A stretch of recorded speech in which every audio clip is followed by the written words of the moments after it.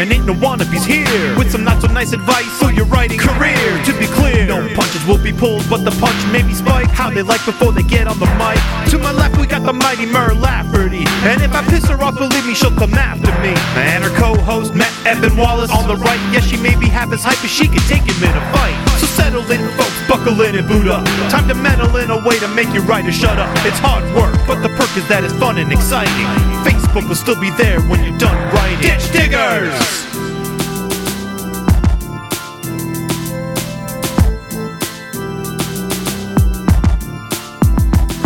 Ditch Diggers! Coming to you live from our respective separate bedrooms in the Ditch Diggers manner, because you know what? Sometimes we just need a place to sleep. It is the Ditch Diggers, Mur Lafferty and Matt Wallace. Hey, Matt. Hey, Mur. How many teddy bears do you have around you? They're all unicorns. Mm-hmm. I like my stuffed animals to have a good natural defense mechanism. I used to do stuffed porcupines, but that gets uncomfortable. Sure. Are It's like they trying to for a pillow, you know? Are they bears with horns, or are they the horse unicorns? They're all, it's all kinds, Mur. Okay. A unicorn doesn't have to be a horse. A unicorn can be whatever it wants. Pancorn. Unipan. Unicorn. But I believe literally unicorn just means the one horn, right? Yeah. That's the whole. So really has nothing to do with horses when you break it down. True, but it's just like the word podcast has started to mean just audio shit on the web.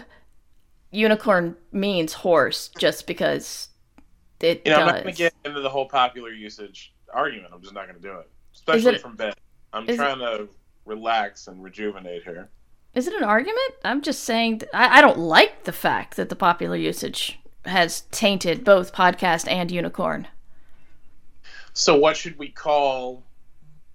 No, see, the thing was with podcast, that is a term that did mean a very specific thing when it started, though. Mm-hmm. See, now we're getting into it. I said I didn't want to get into it, and we're getting into it. Okay, Where fine. Unicorn on its face does not mean the thing that we originally ascribed it to. So I don't feel like they're similar. Because podcast is a specific term denoting a specific thing. Unicorn is just, this thing has one horn. It could be anything with a one horn. All right. We're cool. Just saying. I'm just saying. I'm just saying. Just saying. I'm just saying. It's a new segment that we're doing here on Digital. So, fleece or feather blanket? Flannel. Ah, yeah. Because all that cold in sunny California in August. I like to feel like I'm being hugged by just a really big lumberjack. So, don't judge me. I'm not. I'm just picturing, like, sometimes you can get body pillows with, like, hot anime guys on it. Or, right. I guess hot anime girls. Anime, excuse me. And I'm just thinking of, like, your blanket being tartan, but also the image of a hugging lumberjack. I mean, dude, I think we just came up with $1 million idea. Like lumberjack body pillows. If that doesn't exist, I don't know why we're not starting that business right now. And I'm being 100% serious. I'm not being ironic at all. I'm literally searching lumberjack body pillow. Like Think Geek with the Tauntaun sleeping bag. It started as an April Fool's joke. And then they actually had to sell it because it was such a fucking awesome idea. Yeah. No, see, they have lumberjack plaid pillows, but they don't have body pillows that are shaped like lumberjacks. Fuck this writing thing and this podcast thing. Let's start the fucking lumberjack body pillow company. Okay. Lumberjack body pillow company. I will talk to the child and see if she has time to make art for that. See, I mean, right there, we're off to the races. Yep. I just want to see the child draw lumber. Can we call her by name now, or we still not do that? No, we call her by name. Yeah, Fiona. I just want to see Fiona draw a lumberjack. Yeah. God, it's so weird because it was a time when you didn't refer to the child by name because he was a very young child, and you had a nickname for her. Yeah. She's like her own person with her own identity. Not that she didn't always have her own identity, but you know what I mean. She's got an online presence now. Yeah, but it's on her terms, not mine. Yeah. She's got her own brand. She doesn't need our bullshit anymore. That's right. No kidding. Anyway, so But enough about semantic arguments that aren't really arguments. And stuffed animals. Body pillows. And body pillows. That you have sex with. That's the part that people say about that. No. You talk about body pillows, Nope. nobody ever brings up the fact everybody's having sex with them. No. Yeah. But anyway, we're not here to talk about that.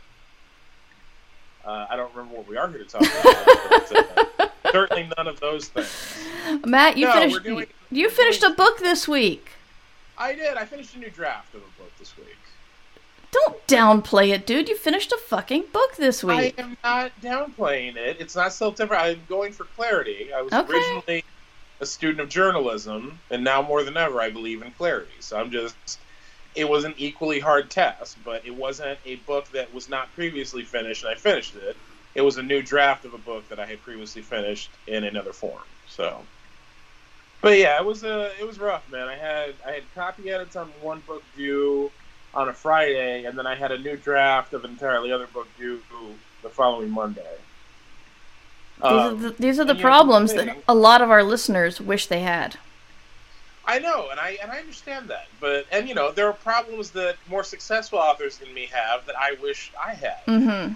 But I also understand that for them, it's not all peaches and cream and Cheerios and happy letters. I don't know what any of that means, but I said it. Too many peaches. A lot of peaches. Millions of peaches. Yeah, I don't know. Peaches for free. Millions of peaches. Peaches for me. President of the United States. You remember that, Dan? Yes. Everyone should. They would have been better presidents than... Yeah. Anyway, I'm not saying much, but yeah. Yeah, I know.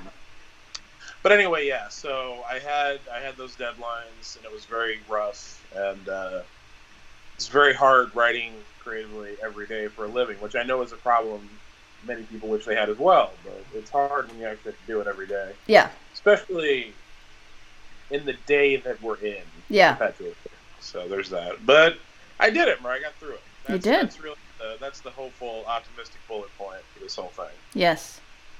Turned in the copy edits, turned in the new draft of the book, moved on to the 10 million other things I have in the queue. Cracked open a bottle of Kraken, I hope. Did not open a bottle of Kraken. I haven't had Kraken in a while, honestly. I should get some Kraken. Yes, you should. You deserve a little bit of celebration. You do. It's a new segment we're doing called Get Some Kraken. That's going to be my bid for the whole episode. All right. Segment bid. So we're just get ready for splitting the podcast into many little segments. Yes. We're restructuring everything. What's our get some Kraken segment going to be about? Drinking rum? Well, you hit deadlines. So get some Kraken. So every episode we'll think of a new thing and that we did, and then we can relate it to the audience, and then it'll all be under the Get Some Kraken umbrella. I'm just a branding and marketing machine today. You're on fire, man. Gold. I'm just spinning gold. I have Rumpelstiltskin up in this bitch. I am seeing the end of my book. It's a little fuzzy, but I'm seeing it. And I'm kind of seeing a bottle of Kraken as well. So the ending is coming into focus for you. Get some Kraken. Yeah. There you go. Yeah. That's good, though. That is one of those indefinable sort of turning points when the ending that was fuzzy, not funny. It could be funny, too, if you're writing a funny ending. I'm not saying. But the ending that was fuzzy starts to become clear. It's not totally clear yet. That's a separate turning point. Mm-hmm. But the first turning point is it starts to become a little clear. Yeah. There's so many of these intangible mile markers that you have when you're writing a book. But Mur, this isn't a show about craft, and I will not let it devolve into that. I hardly do that. I know. Not to talk about crafts. No. Or lumberjack body pillows that you have sex with. You want to talk more about the lumberjack body pillows then. Good idea. Like every day I'm sitting there, I come up with ideas like that, and I think, why am I not pursuing these ideas? Why am I writing? You should just get on Kickstarter, man. Lumberjack body, and it should just be the only pitch should just be a video of you going lumberjack body pillow and just nodding, and everyone will know.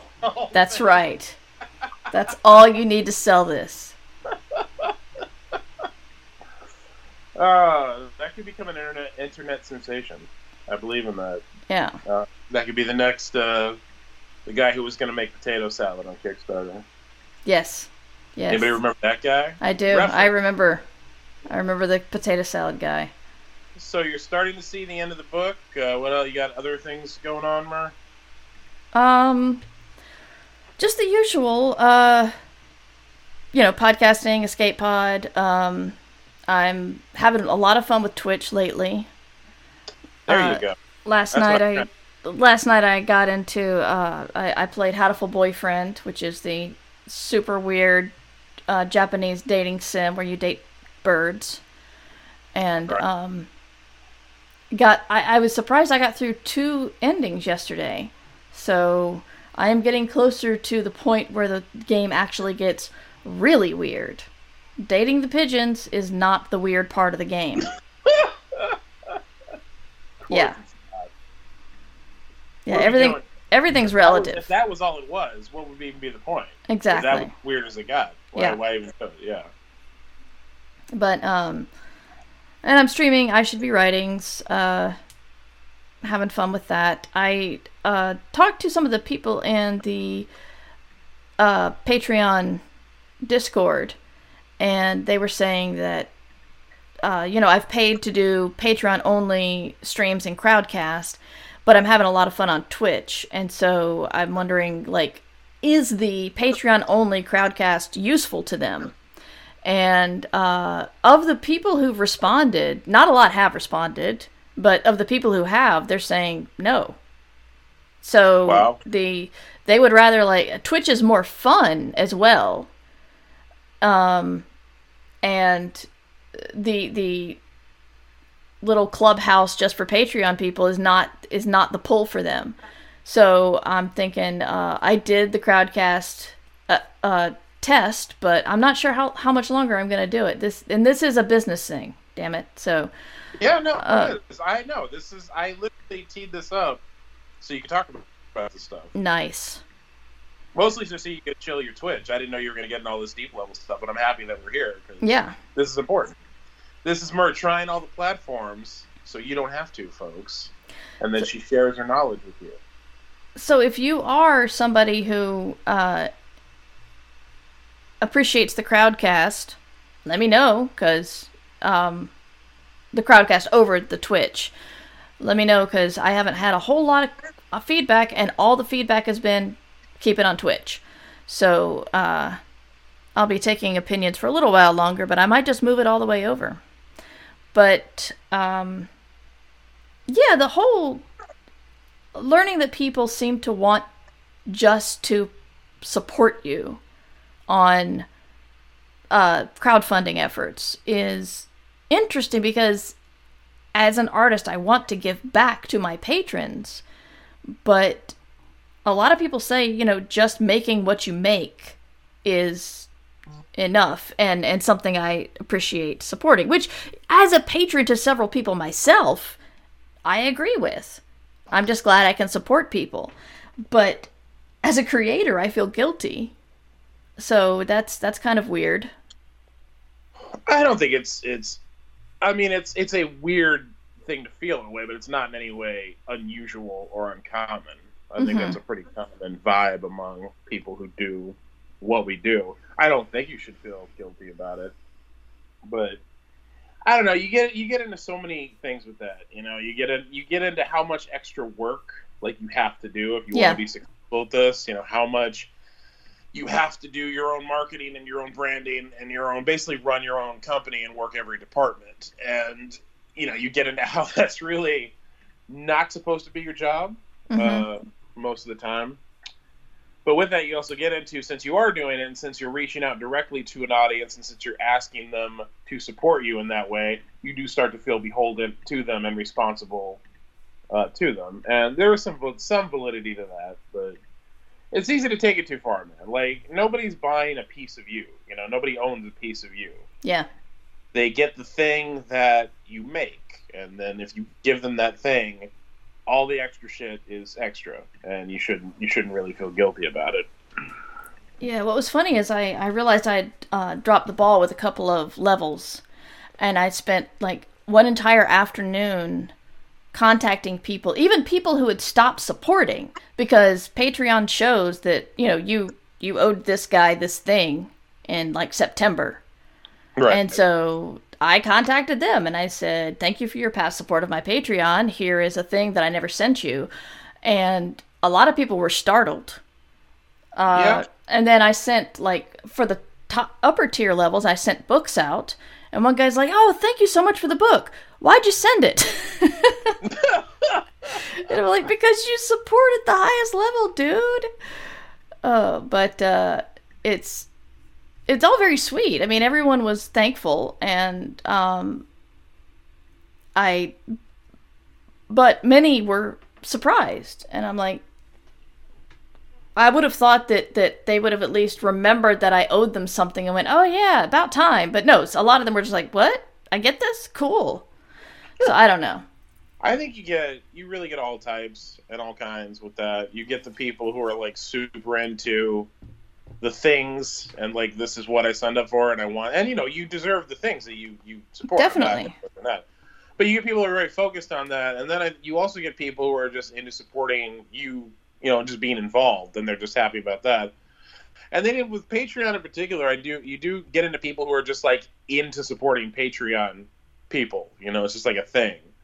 Then you get the same with Kickstarter too. It's just like that's the thing they do. They like to find cool things and support them, and they don't necessarily keep track of all the details and bits and bobs and everything. It's just like the supporting on Patreon is the thing that they're into. Yeah. So I don't know, but none of these are right or wrong or good or bad. It's interesting. The dichotomy of things is very interesting to me. But the point is, Mur, that you live up to your obligations and you take them seriously. And we are none of us perfect. I'm pretty close, but we are not perfect. You know what I think people like the most is the Discord and the fact that they get the podcast a day early. Yeah. Because one person actually said, when I put it out for everybody, she's like, I thought we got the podcast a day early. And I'm like, whoa, someone cares. You're right. I will get back on that. So, that's why I think those two are the things people like the most. At least that's what people use the most. It's exclusivity and access, I think, are the two big things there, and then also within that, like, community, because there are people who love community, and that's the Discord. The Discord is all those things. It's like, it's exclusive. It gives you access to us. I don't know why anybody would pay for that, but it's a thing to do. And then it also creates its own little community, which is a nice community. You keep it. There aren't any dicks or any harassment or anything like that. Like, it's a nice place. So, yeah, exclusivity, access, community, those are all very valuable things that I can totally see people keen into and being, the thing they enjoy the most. Yeah. Maybe when I get, I'm kind of in a weird point in my career right now where I had a whole bunch of stuff come out and then I had nothing come out and then COVID hit and then the nothing that came out spread out a little bit more. So I won't have arcs of books to send out for probably another year. Right. But when I do, I'll be curious to see how many people want those arcs. So I think you'll be surprised, but yeah, it's a fair point and a valid question to ask and wonder about. You'll always be relevant, Mur, because you're talented. You're very good at what you do. So thank you. And you keep evolving. You keep evolving into a final form that you'll never attain, and that should be all of our goals, I feel. Attaining an unattainable final Pokemon form? Continuing to evolve towards the idea of a final form, but never quite reaching it, because if you reach that final form, you will stop evolving. Yeah.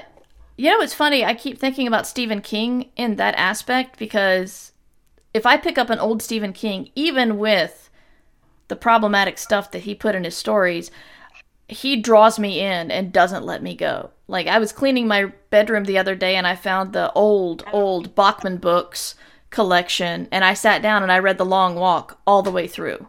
Oh, yeah. Because I love that collection.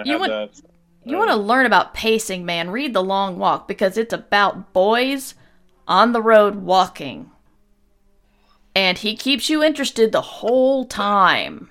No, he really does. But it's like, I pick up a current Stephen King, and it doesn't do that for me. And I'm not saying he's gotten worse. I'm saying my tastes have evolved, and his writing style have evolved, and they don't click anymore. And I'm kind of sad because I would really love to keep reading Stephen King like he just, grabbed me when I was a teenager and just, made me read really long books in a really short period of time.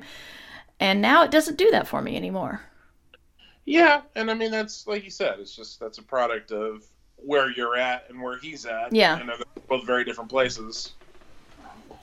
I mean, I feel like you do lose some of the urgency, as an author when you get to where he's gotten to. Yeah. But, I don't know. That's just something that occurred to me while you were talking about that, because I'm thinking about those early, like The Running Man. He wrote that in, like, something stupid, like 72 hours or what, straight through. He said that, like a few days. Yeah. And you feel that when you read it. You feel the urgency of the pace and this kind of freneticism.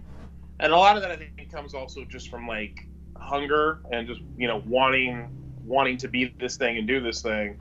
To where, you flash forward literally, like, 50 years later or 40 years later or whatever it is, and you're rich as shit. You don't need to do anything you don't want to do, and you're not anywhere close to living hand to mouth anymore. And I just feel like it changed. There's no way for that not to change everything about your process and how your work feels more than anything. Not even talking about the style of the writing, just the feel of it.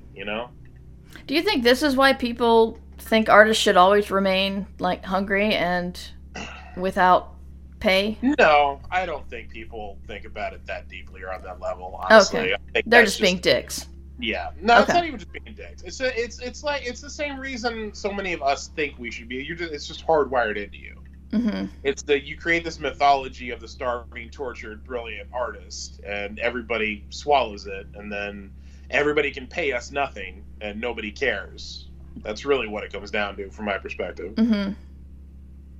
People who pay writers want to pay them nothing, and they don't want you to be able to turn to everybody who buys the stuff that writers write and go, hey, guys, they're paying me nothing. Can you be mad about that? Yeah. Because then everybody goes, no, because you're supposed to be broke. Yeah. It's this whole system that's been created around that. So, no, I don't think anybody thinks of it on the level of, like, I don't want the author's urgency and energy to change over time, so I need them to stay impoverished. And if it is, fuck them. Yeah, I know. That stuff, too. Like, you want me to starve just so that my writing feels a little more energetic to you? Fuck you, dude. Yeah. I feel that way when people say, well, if, Van Gogh had gotten support for his mental illness, we wouldn't have the art we do today. And I'm like, so what?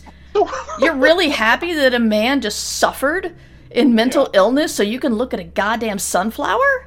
You're not owed Van Gogh. No. Right? It's so dumb. Pervasive attitudes that definitely need to change. But to just button that, like, Stephen King can write whatever the fuck he wants. I'm not even sure. I'm more just saying we all change over time. There's no way to prevent it. Yes. As your situation, your life experience change, your writing is going to change, whether you're writing about the same shit or not. That's another thing. Like, I really do feel like when you see creators trying to tell the same stories they told 20 years ago, even if that's what people think they want them to do, that's why they just don't come out the same, or they often come out so shittily. It's just because you can't go back to that place. You just can't. I tried to read Dr. Sleep, and it did not feel like The Shining at all. Not at all. No, it's a completely different book. Enjoyed the movie quite a bit, I will say. I know a lot of people did, but I dug it. Anyway. Okay. Yeah, that's a thing. People ask me if I'm ever going to self-publish some stuff that I had published back in 7 and then the Shambling Guides in the early teens. And I know I can, and I know self-publishing makes it super easy, but I don't know if I can tell the story as well as I had anticipated telling it, or the same way I had anticipated telling it back in 2007. I mean, yeah, dude, lifetimes have happened since 2007. Yeah. And, I've gotten better. And possibly the fun-loving, weird superhero story will change. For sure. Not possibly, for sure. Definitely. Through the new lens of my writing. Lens is viewing, not creating. Anyway. But, And also, like you say, as you say that, I'm thinking like the other thing is like the culture has changed around that so much. Like this is now we're in like we're in like post MCU territory now. Yeah. With like superheroes in particular. So could you even tell the same story? You know, would it resonate anything close to the same way? Would people's ideas of superhero stories be the same? Yeah. You know, because like 2007 was a totally different world for telling superhero stories than it is right now. Yeah.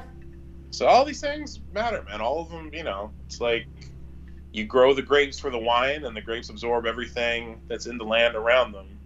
And I just really want to drink. That's what this is all about. Nothing to do. I was about to compliment you for being deep, man. Not. I'm just a functional alcoholic. All right. But anyway. Yeah, so all of those things, Mur. But Mur. Yes, Matt. I'm going to segue now. All right, go for it. Before it happens, so you're ready for it. I'm ready. But Mur. Yes. We have feedback. Excellent. We have lots of feedback and questions and things that we said we'd catch up on because we get to chatting like we just did now, and then before you know, the whole hour's gone and we don't answer anybody's fucking questions. Yes. That's what we're supposed to be doing here. So we should take some time and we should feed the mailbag. Sure. We have one in the mailbag, and you're in charge of Twitter. So where do you want to start? We can start with the Twitters. I've got it open. All right. So this isn't a question, but I thought I would read it because it's good feedback, and it's something you were talking about during my the launch of my debut epic fantasy novel, Savage Legion, which we did on Crowdcast. Mm-hmm. You were talking about gay rom-coms. Yes. And you had asked for recommendations or requests for like other titles that people are enjoying. Oh yes. So Suzanne hit us back on Twitter and awesome. Some suggestions, and I thought I would read those suggestions. I have a pencil right here. Also, want to specify this. Suzanne says, if you are open to YA, here are some male rom-coms I enjoyed. So these are specifically YA ones. Sure. So we got Autobiography by Christina Lauren, which is a great title. And this may be one of the greatest titles I've ever read. I'd never heard this before, but I'm sorry, what? Is that auto as in car A or auto as in name O? It's like autobiography. Okay. But it's autobiography.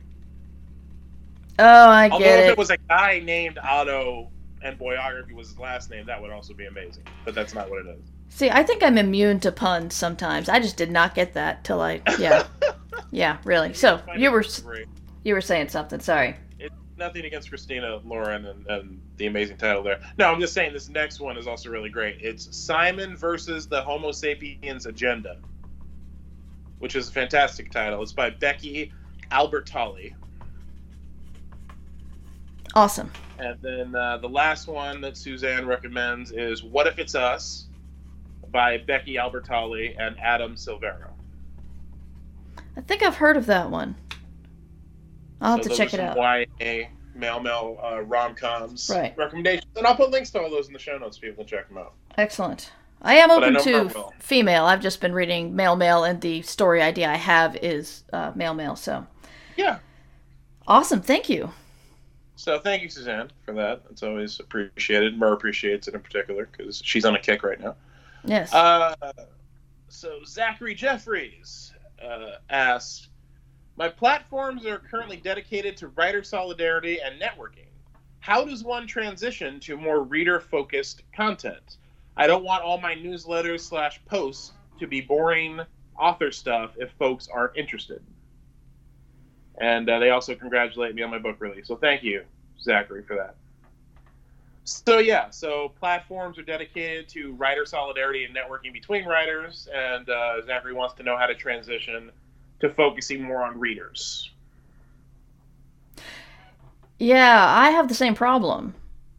Even with the Patreon, I know people are fans of the books, but some are fans of the podcast, and I never know how podcast focused or how book focused to make the rewards, even though we've already established that rewards don't matter as much as we thought. Still, I struggle with the same thing. I the only thing I would say is be honest and ask the established audience you have. Yeah, that's always a good route to go. It can be hard to get people to engage up front, especially when you're newer or haven't like galvanized a large following or like an interactive following. But it's definitely good to put it out there to the people who are on your platforms about what they're looking for and what they like and what they want. I do that often. I also do find that there's a lot of crossover between, you know, that author reader line when it comes to authors and social platforms. You know, a lot of people who read your stuff are also aspiring or are writers to some degree. So they tend to find both things very interesting, the writer focused stuff and the reader focused stuff. So there is a lot of crossover there that I think you can work with. And then it just really gets into like how much, like what kind of content you want to generate and how much energy you want to put into that. I mean, you look at like people have Patreons like Cameron Hurley where she writes short stories exclusively for her Patreon audience, right? Mm-hmm. Like that's as reader focused as you can get. She's literally writing fiction content and using that platform to distribute it and making money doing that. And also, you know, and again, going back to the thing of Patreon, I don't believe it's a place to build an audience. It's a place to galvanize and use the audience that you have. But that's just an example of something that she has made entirely reader focused. And that's the thing you can do. You can create that kind of content that there's no confusion about what that's for. That's where people want to read your stuff. Newsletters are a whole other segment. You know, it's you got to decide whether you're doing an update newsletter or a content newsletter or both. And you know, you have your updates that are for readers and for audiences who want to find out about your stuff. And then you have your content stuff, and if that's geared more towards the author crowd, then you know that's who you're going to attract. So I don't know, it's a tough one. It's definitely a tough one. I always say go with what you're passionate about and what you're interested in, and like the audience will tend to find you. And then it just comes down to like what you're actually using. You know, I think newsletters in particular are very adaptable to everything you're trying to do. And building up that direct mailing list is something I think every author should be doing, because you never want to be too tethered to one platform that you don't control, you know, like Twitter or whatever, even Patreon. Yeah. Because the rules can change or they can go away, or, you know, the audience can leave the platform, and you always want to have a direct connection to your audience. But yeah, that can be a tough one. But in the end, I think honestly the best advice is just to do the stuff that comes from you. Like, you don't ever want to force it. If what you're into is talking about being an author and talking about writing and talking about stuff that appeals to authors and writers, go with it. And you know, you'll build a readership around that with people, and that will cross over into people getting interested in your stuff. Yeah, if people are one thing I found out that surprised me back when I was starting doing this, like in I guess 6 and 7, probably 06, was that I talked about writing and my projects so much that when I released them, people were invested emotionally because I've been talking about them, so they checked them out. I'm sure some of them didn't like them and did not continue to follow my fiction, but that people, my audience cared about me and they wanted to see what I'd been pouring so much effort into. And so that was a surprising way to build. So you might, you know, find a lot of crossover to start out with. Absolutely. Yeah, for sure. What's next? We got, Meg.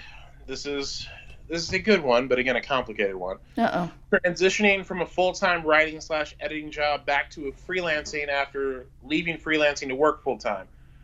Should I consider it? So Meg hasn't done this. Meg is positing the situation and then asking, should I consider doing it? I.e. transitioning from a full-time writing, editing job back to freelancing after leaving freelancing to work full-time. Meg says, I crave the freedom but don't want to give up the perks of working full-time. I certainly get that. Right now, I would not leave a full-time job. Nah, fuck no. No. With everything's going. No. Actually, I guess it's not that complicated when you get down to it. Now, the thing is, you know, this is such an individualistic question, and it's so dependent on circumstances, on your specific circumstances and needs. But even having said that, just with the way everything is going, I would stick with the full-time gig. But in a more general way, though, seriously, like I do not, and we talked about this a little bit earlier. Like, I do not ascribe to that idea of living, you know, God, what's the expression? Close to the vest? What am I going for here, Mur? I'm not sure.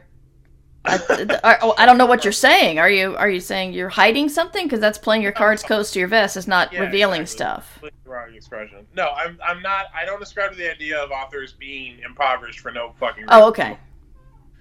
Living close to the edge. Is that what I was going for? We'll go with that. That's a little better, yeah.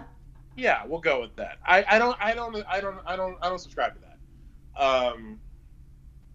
I really feel like you do your best work when you're as financially stable and comfortable as you can make yourself. When you have that support system, when you're not worrying about your next meal or your next rent check or where you're going to sleep. That's not conducive to producing your best work as a writer. Yeah. So, and I just patently disagree with anybody who espouses anything close to that kind of philosophy. So I really think, stick with the gig as long as you can find the time and the energy to write the stuff you want to write, which is another. Yeah. That's where you get into the other side of things, which is, if you're working, excuse me, if you're working so much and it's so draining that you can't produce any of the work that you want to do, then is it worth it? That's that. And again, that's why it's such an individualistic question. But in general, I believe in having as much stability and security as you can give yourself to do the rest of what you want to do. Yeah. I could see the lure, and if the world were in a better place right now, sure. But if you've got full-time job perks, hold on to those with both hands. Grow a new hand, and hold on to it with that too. Smur's advice: grow a new hand. Yep, that's my advice. No. And the thing is, man, even under optimal conditions, even when the world isn't in the grips of a pandemic and the nation isn't in the grips of complete systemic breakdown, freelancing full time is very difficult. And I'm not like Meg has said that they've done it before, so I'm sure this, Meg. But just in general, I'm telling people, even under optimal conditions, freelancing full time, especially as a writer, is an incredibly difficult thing to do and make enough money to sustain yourself under the best of circumstances. So these are all things you have to consider. I would stick, but like Mur said, just right now, specifically to the times we're in, I'd stick with the full-time gig, Meg. And I'd be socking away as much gold as you can, because money's just paper, but gold is eternal. Yeah. Now people know that I have gold. Yeah. Just don't tell them where they keep it. Just don't tell them where I bury my gold. Yeah. Yeah. I don't know how much money I have, Mur, but I know how many pounds of it I have. Yes. Yes. That's funny shit. Okay. me and my own jokes. You answered this one on Twitter, but we didn't get to it on the show, so I think I'll ask it on the show. That's fair. How to write the thing when events keep overtaking what you're writing. And then do you want me to read what you wrote in response on Twitter, Mur? Yeah, because I remember it sounded smart, and I can't remember what it was. Okay, so Mur said... I also love how your handle is Mur rhymes with fur. Well, some people need to know that. I still can't believe you fucking mispronounced your name. We're not going to get into that right now. We didn't get to this one. This is your answer. I'm reading now. We didn't get to this one, so I will answer it here. Turn off the noise. Log out of social media. Turn off the radio. Ignore the news. The world will keep turning, and unfortunately, maybe burning, without you watching for a few days to get your focus on your project back. Damn, that was smart, Mur. Thank you. That's one of the reasons why I'm not on Twitter very much these days. Some of it rhymed, too. You're a poet, and you didn't know it. I knew it. You knew it. I knew absolutely. It. Totally. Well, shit. Your answer was so good, I don't know what else to say to that. Okay. Well, then, I just dropped that mic. Thanks for that pass, Mur. We appreciate it. So the response to that was, it seems to be the hardest thing for me to do. And then your response to that was, I literally bought a timed lockbox. Oh, yeah. To hide my Switch and or phone to help my focus for a few hours. If you got to treat your brain like a 6-year-old and it works, do it. So there's some more advice for you. Treat your brain like the toddler it is and provide it with the structure that it so desperately craves. Man, I was on fire last week. No, you really were. This was, August 5th? So, yeah, a couple weeks ago, you were really on it. Yeah. I'm not saying not now. I'm just, you Well, I'm not feeling on it now, because I'm like, wow, that was smart. Who said that? We're always more eloquent when we can compose our thoughts in word form. True. But yeah, actually, somebody asked me, I'm going to look that up again. Somebody asked me what the lockbox I was talking about. You looking at lockboxes? I am. I'm looking up the one that I bought. It's really cool.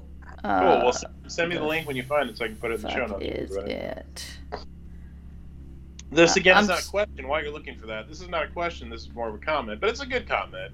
And we deserve to feel good about ourselves, Mur. So I'm going to read it. All right. I love how relatively rapidly new Ditch Diggers episodes are coming out recently. Thank you for the edutainment in these troubling times. You're welcome. That was from Marco.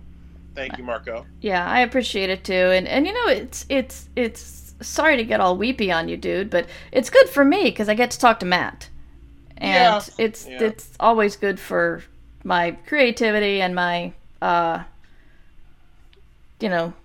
mental capabilities and stuff. I am very good for everyone's creativity and mental capabilities. I think we can all agree on that. No, I completely agree. It's good to just get out of your own head too. You know, with someone who gets you, it helps. You know. Yeah. It's too rare a thing these days with the social distancing and quarantining and all that stuff. Yeah, exactly. And just being fucking busy as shit, you know. So it helps us too. We're really just working through our own shit. And then the rest of you getting anything from this, that's just ancillary, honestly. Yes. Bonus. It is. So that, I think that brings us up to date on the Twitters, Mur. I found it. I found what I was looking for. The lockbox? It's a kitchen safe, time locking container. It comes in many different sizes. I bought the extra large. I can fit my Switch in there. I don't know if I've tried my iPad or not, but I think I can fit my iPad in there. Or you can buy, if like your problem is phone, then you can buy a tiny one and just put your phone in it. It's just a simple, clever thing, like a plastic thing you put rice or pasta in to store it in your pantry, but it's got the top of the container has a timer, and when the timer's active, it releases two little plastic arms that go through the plastic. Basically, it locks the lid. Right. And there's no way to get into it unless you break the container. It actually says in the instructions, don't break the lid, break the container. The container's a lot cheaper to replace because it's just a plastic container. If you really need to get into that, then don't break the lid. But yes, there is no like backdoor or safety key or whatever, because that would negate the goal of what this thing is trying to do. So, what's so interesting? Wait, is this one of those things that you're supposed to buy to keep you from eating if you're fat? Is that the intended purpose of it? I don't see fat on the page, but it is considered good for food or devices, or say remote controls or something. So it does have that in the marketing. It's not specifically targeting fat people to keep them from eating. No, I will say it does have cookies as the main picture, but then as you scroll over the pictures, it shows a lot more devices. Actually, there's muffins. And Either there's way, booze. Also booze. Also booze. Yeah. I mean, okay. You get into some weird territory with that. I'm saying if it's just I'm scrolling through all the pictures of the thing, and now I get to the video of the thing, and it says, oh, it's very loud. It shows booze and stuff. So anyway, I agree with it for the purpose for which you are using it. Yes. We'll leave it at that. Sure. What's really interesting is I bought it because I was I would sit down with my cup of coffee and I would think, I'm going to play this on my Switch until I'm done with my coffee and then I'll start work. I never stopped playing. and then hours would go by, and I then was gonna say, yeah. and then you get Drink like coffee for hours if you want. yeah, but and then of course not only there's the lost work time, but there's the self-loathing, and I guess that goes in with overindulging on anything. But what happened was when I got it, and I knew that I had to put it in the container. I had to put the Switch in the container, and I couldn't play with it till after lunch. It left my mind. It's not like I locked it up and went, oh crap, and then was continued to Jones for that dopamine hit. My brain said, oh, I really can't have it. Okay, and I didn't obsess about it. And it was just so freeing, because I was worried that I would still think I want to play with the toy, but I didn't, because I couldn't. No, it makes total sense. I think many of us can relate to that kind of thought process. Yeah. No, it's good stuff. Like I said, I'll put the link to the thing in the show notes if anybody's interested in giving that a shot. If it's working for Mur, it can work for you. That's right. So there's that. So do we have email questions? Mur? We have one email question from Philip. I was wondering if you had any advice on selling novellas, either as self-pub or to magazines publishers. What I write seems to end up at that length, and it feels like an awkward one. Not as many venues as either short stories or full novels. That is an excellent question, and Matt can start because he's actually done it. Sold some novellas, yeah, I did. But again, like most publishing stories, it's really only applicable to me and no one else. But no, there are more venues than there used to be for publishing novellas. Tor.com publishes a bunch of them. They're all very good. There's Audible. There's Subterranean Press is doing a lot of really cool novella stuff right now. I think they just announced one by Kevin Hearn that sounded really good. Shout out to Kevin. Nice guy. Love Kevin.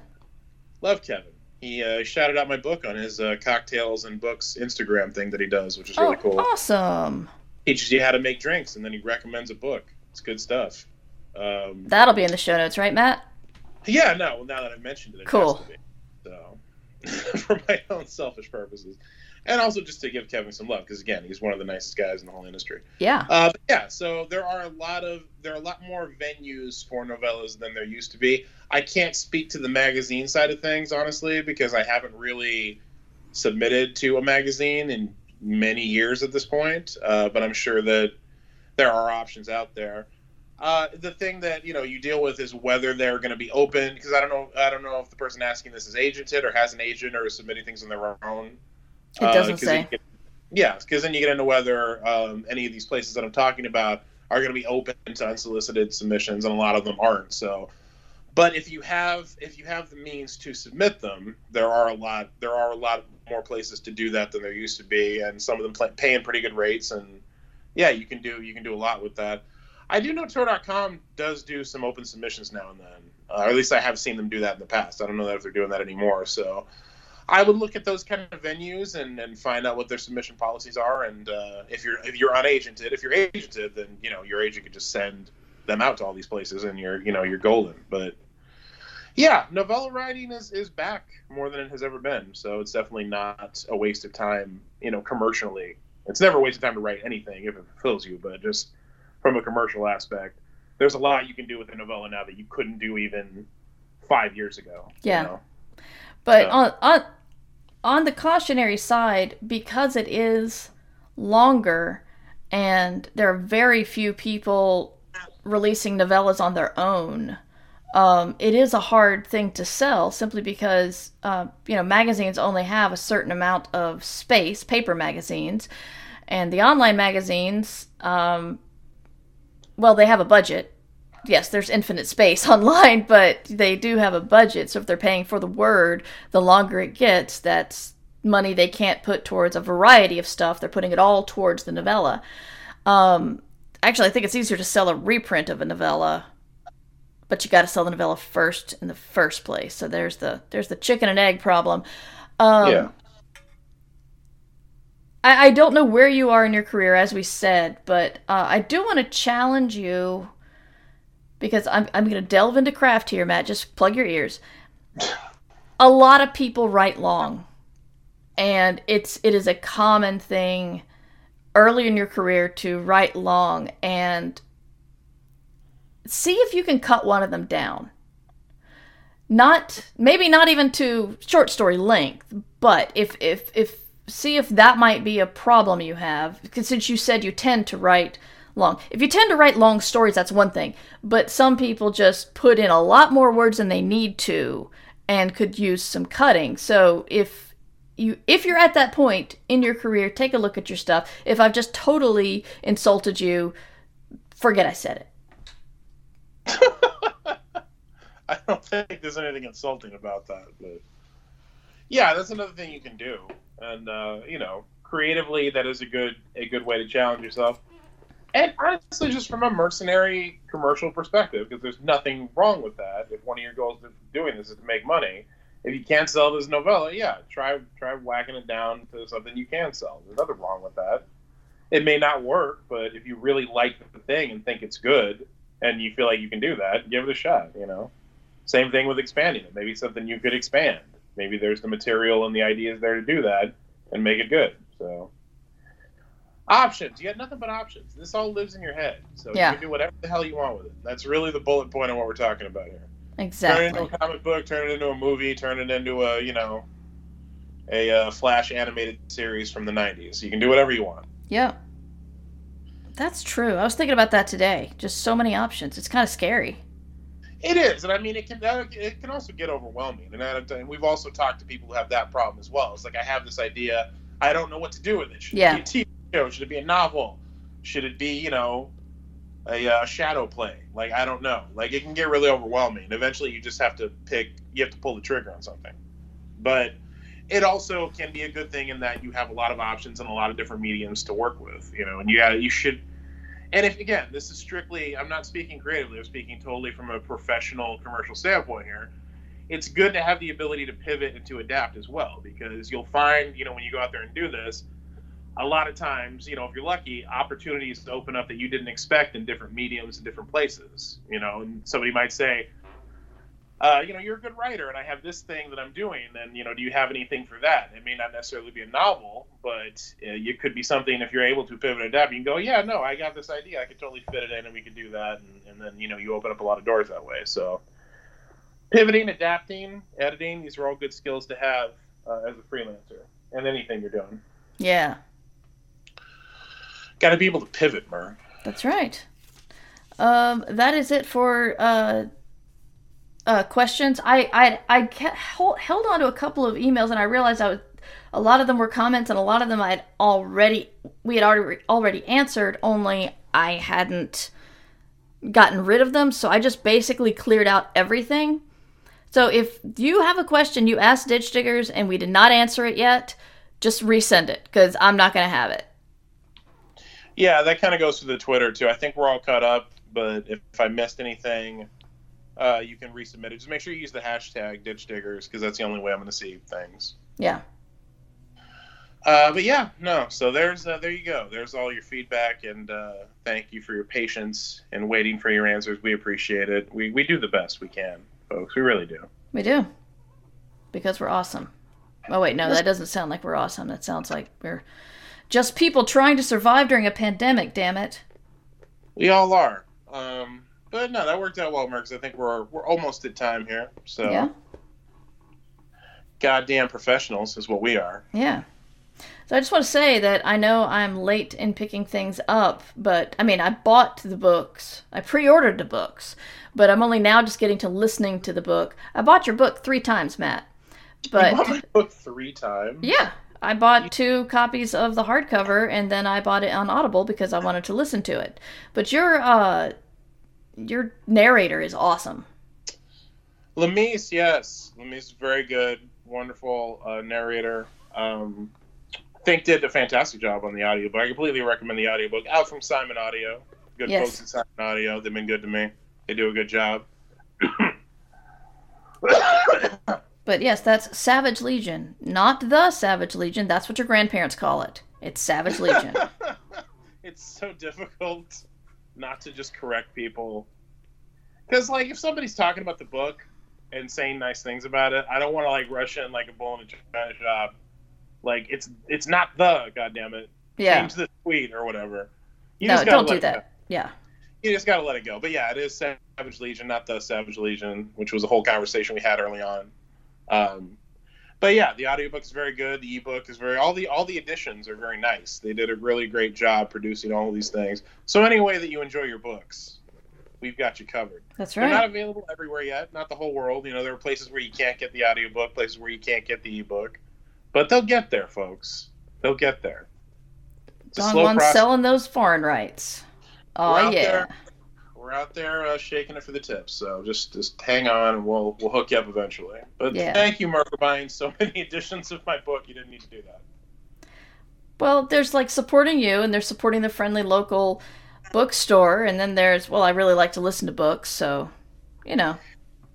And thank you for ordering locally. I really encourage everybody to do that. Indeed. Hit up your local independent bookstores. Shop bookshop.org. They're really good for that. If you're ordering online, but you want to order local and independent, it's a good way to do it. Or if, you have a bookstore you frequent, just call them, and they'll hook you up. You call Steve down at the local bookshop, and you're just like, I want Savage Legion, and Steve will hook you up. It's not always Steve. Sometimes it's Dave or Carol, whatever. Whatever their name is, they're down there. They're waiting. Yeah, they're just waiting. If you want to see these show notes, they're at murverse.com. If you want to support the Patreon, it is patreon.com/MightyMur.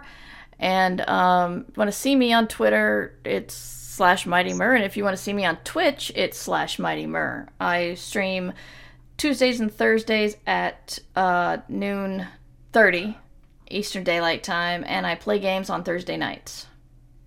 You've become a multimedia maven, Mark. I am. Everywhere. I'm mavening all over this bitch. You are. You absolutely are. Like you're laying with a lumberjack body pillow. Just mavening all over the place.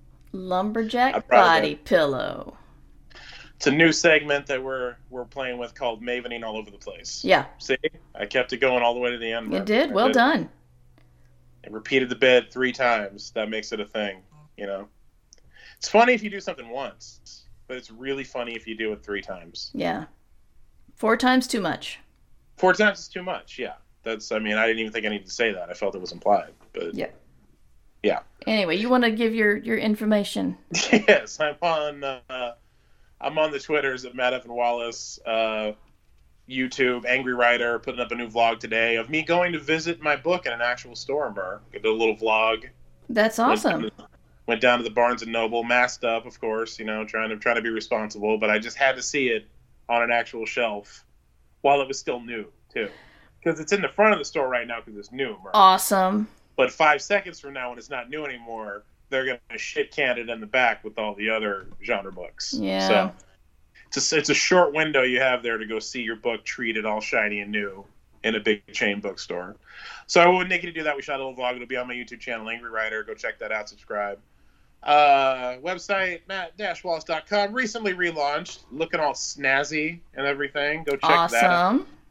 And my debut epic fantasy novel, Savage Legion, is out right now. First in the Savage Rebellion series.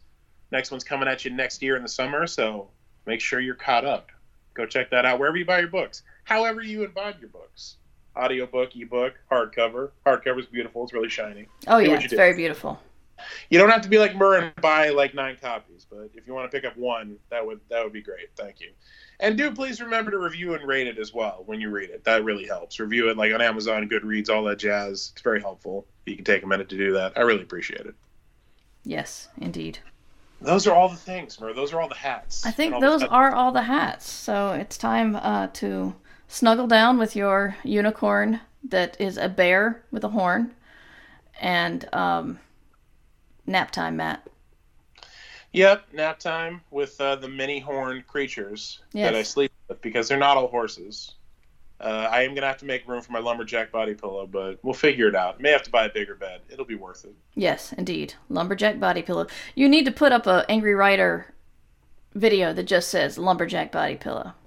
I should. In fact, all of my videos from now on YouTube are going to be titled Lumberjack Body Pillow. Yes. Awesome. You can support us at patreon.com/mightymur. Ditch Diggers! Theme song by Devo Spice, devospice.com.